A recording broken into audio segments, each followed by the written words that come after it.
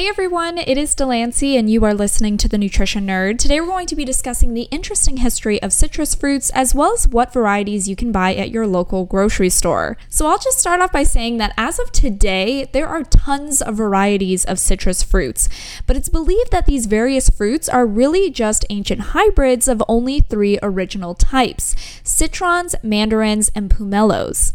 According to Food and Nutrition magazine, citrus fruits are said to have originally come from India and China. They're no doubt a healthy addition to the diet. They can act as a great fat, sodium, and cholesterol-free snack or ingredient. But what citrus fruits are best known for is that they are one of the best dietary sources of vitamin C, making them a popular recommendation for anyone looking to support collagen production and healthy immune function. Vitamin C also enhances iron absorption from plant-based foods, making these fruits yet again an attractive option for strict plant-based eaters.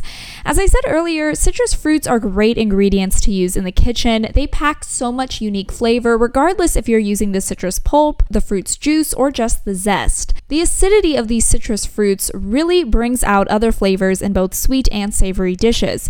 You often see these fruits used in marinades, vinaigrettes, chicken entrees, and desserts. Citrus fruits also keep really well. Generally, they're safe to pack as a daytime snack on the go.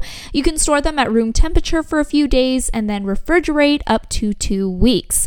If you're looking to only buy seasonally, most citrus fruits do best during the fall and winter seasons. Some examples of citrus fruits include the original 3, citrons, mandarins, and pomelos, but also oranges, lemons, tangerines, limes, kumquats, and grapefruits. I personally love oranges and mandarins. I try to put lemon juice in my water every morning, and for some reason, I cannot get over the taste of grapefruit. It is just way too sour for me. Grapefruit jams, jellies, and juices, it really doesn't matter. I can't stand any of them. Anyone else feel the same? This has been The Nutrition Nerd. Hopefully you learned something new today, and I will catch you in the next one.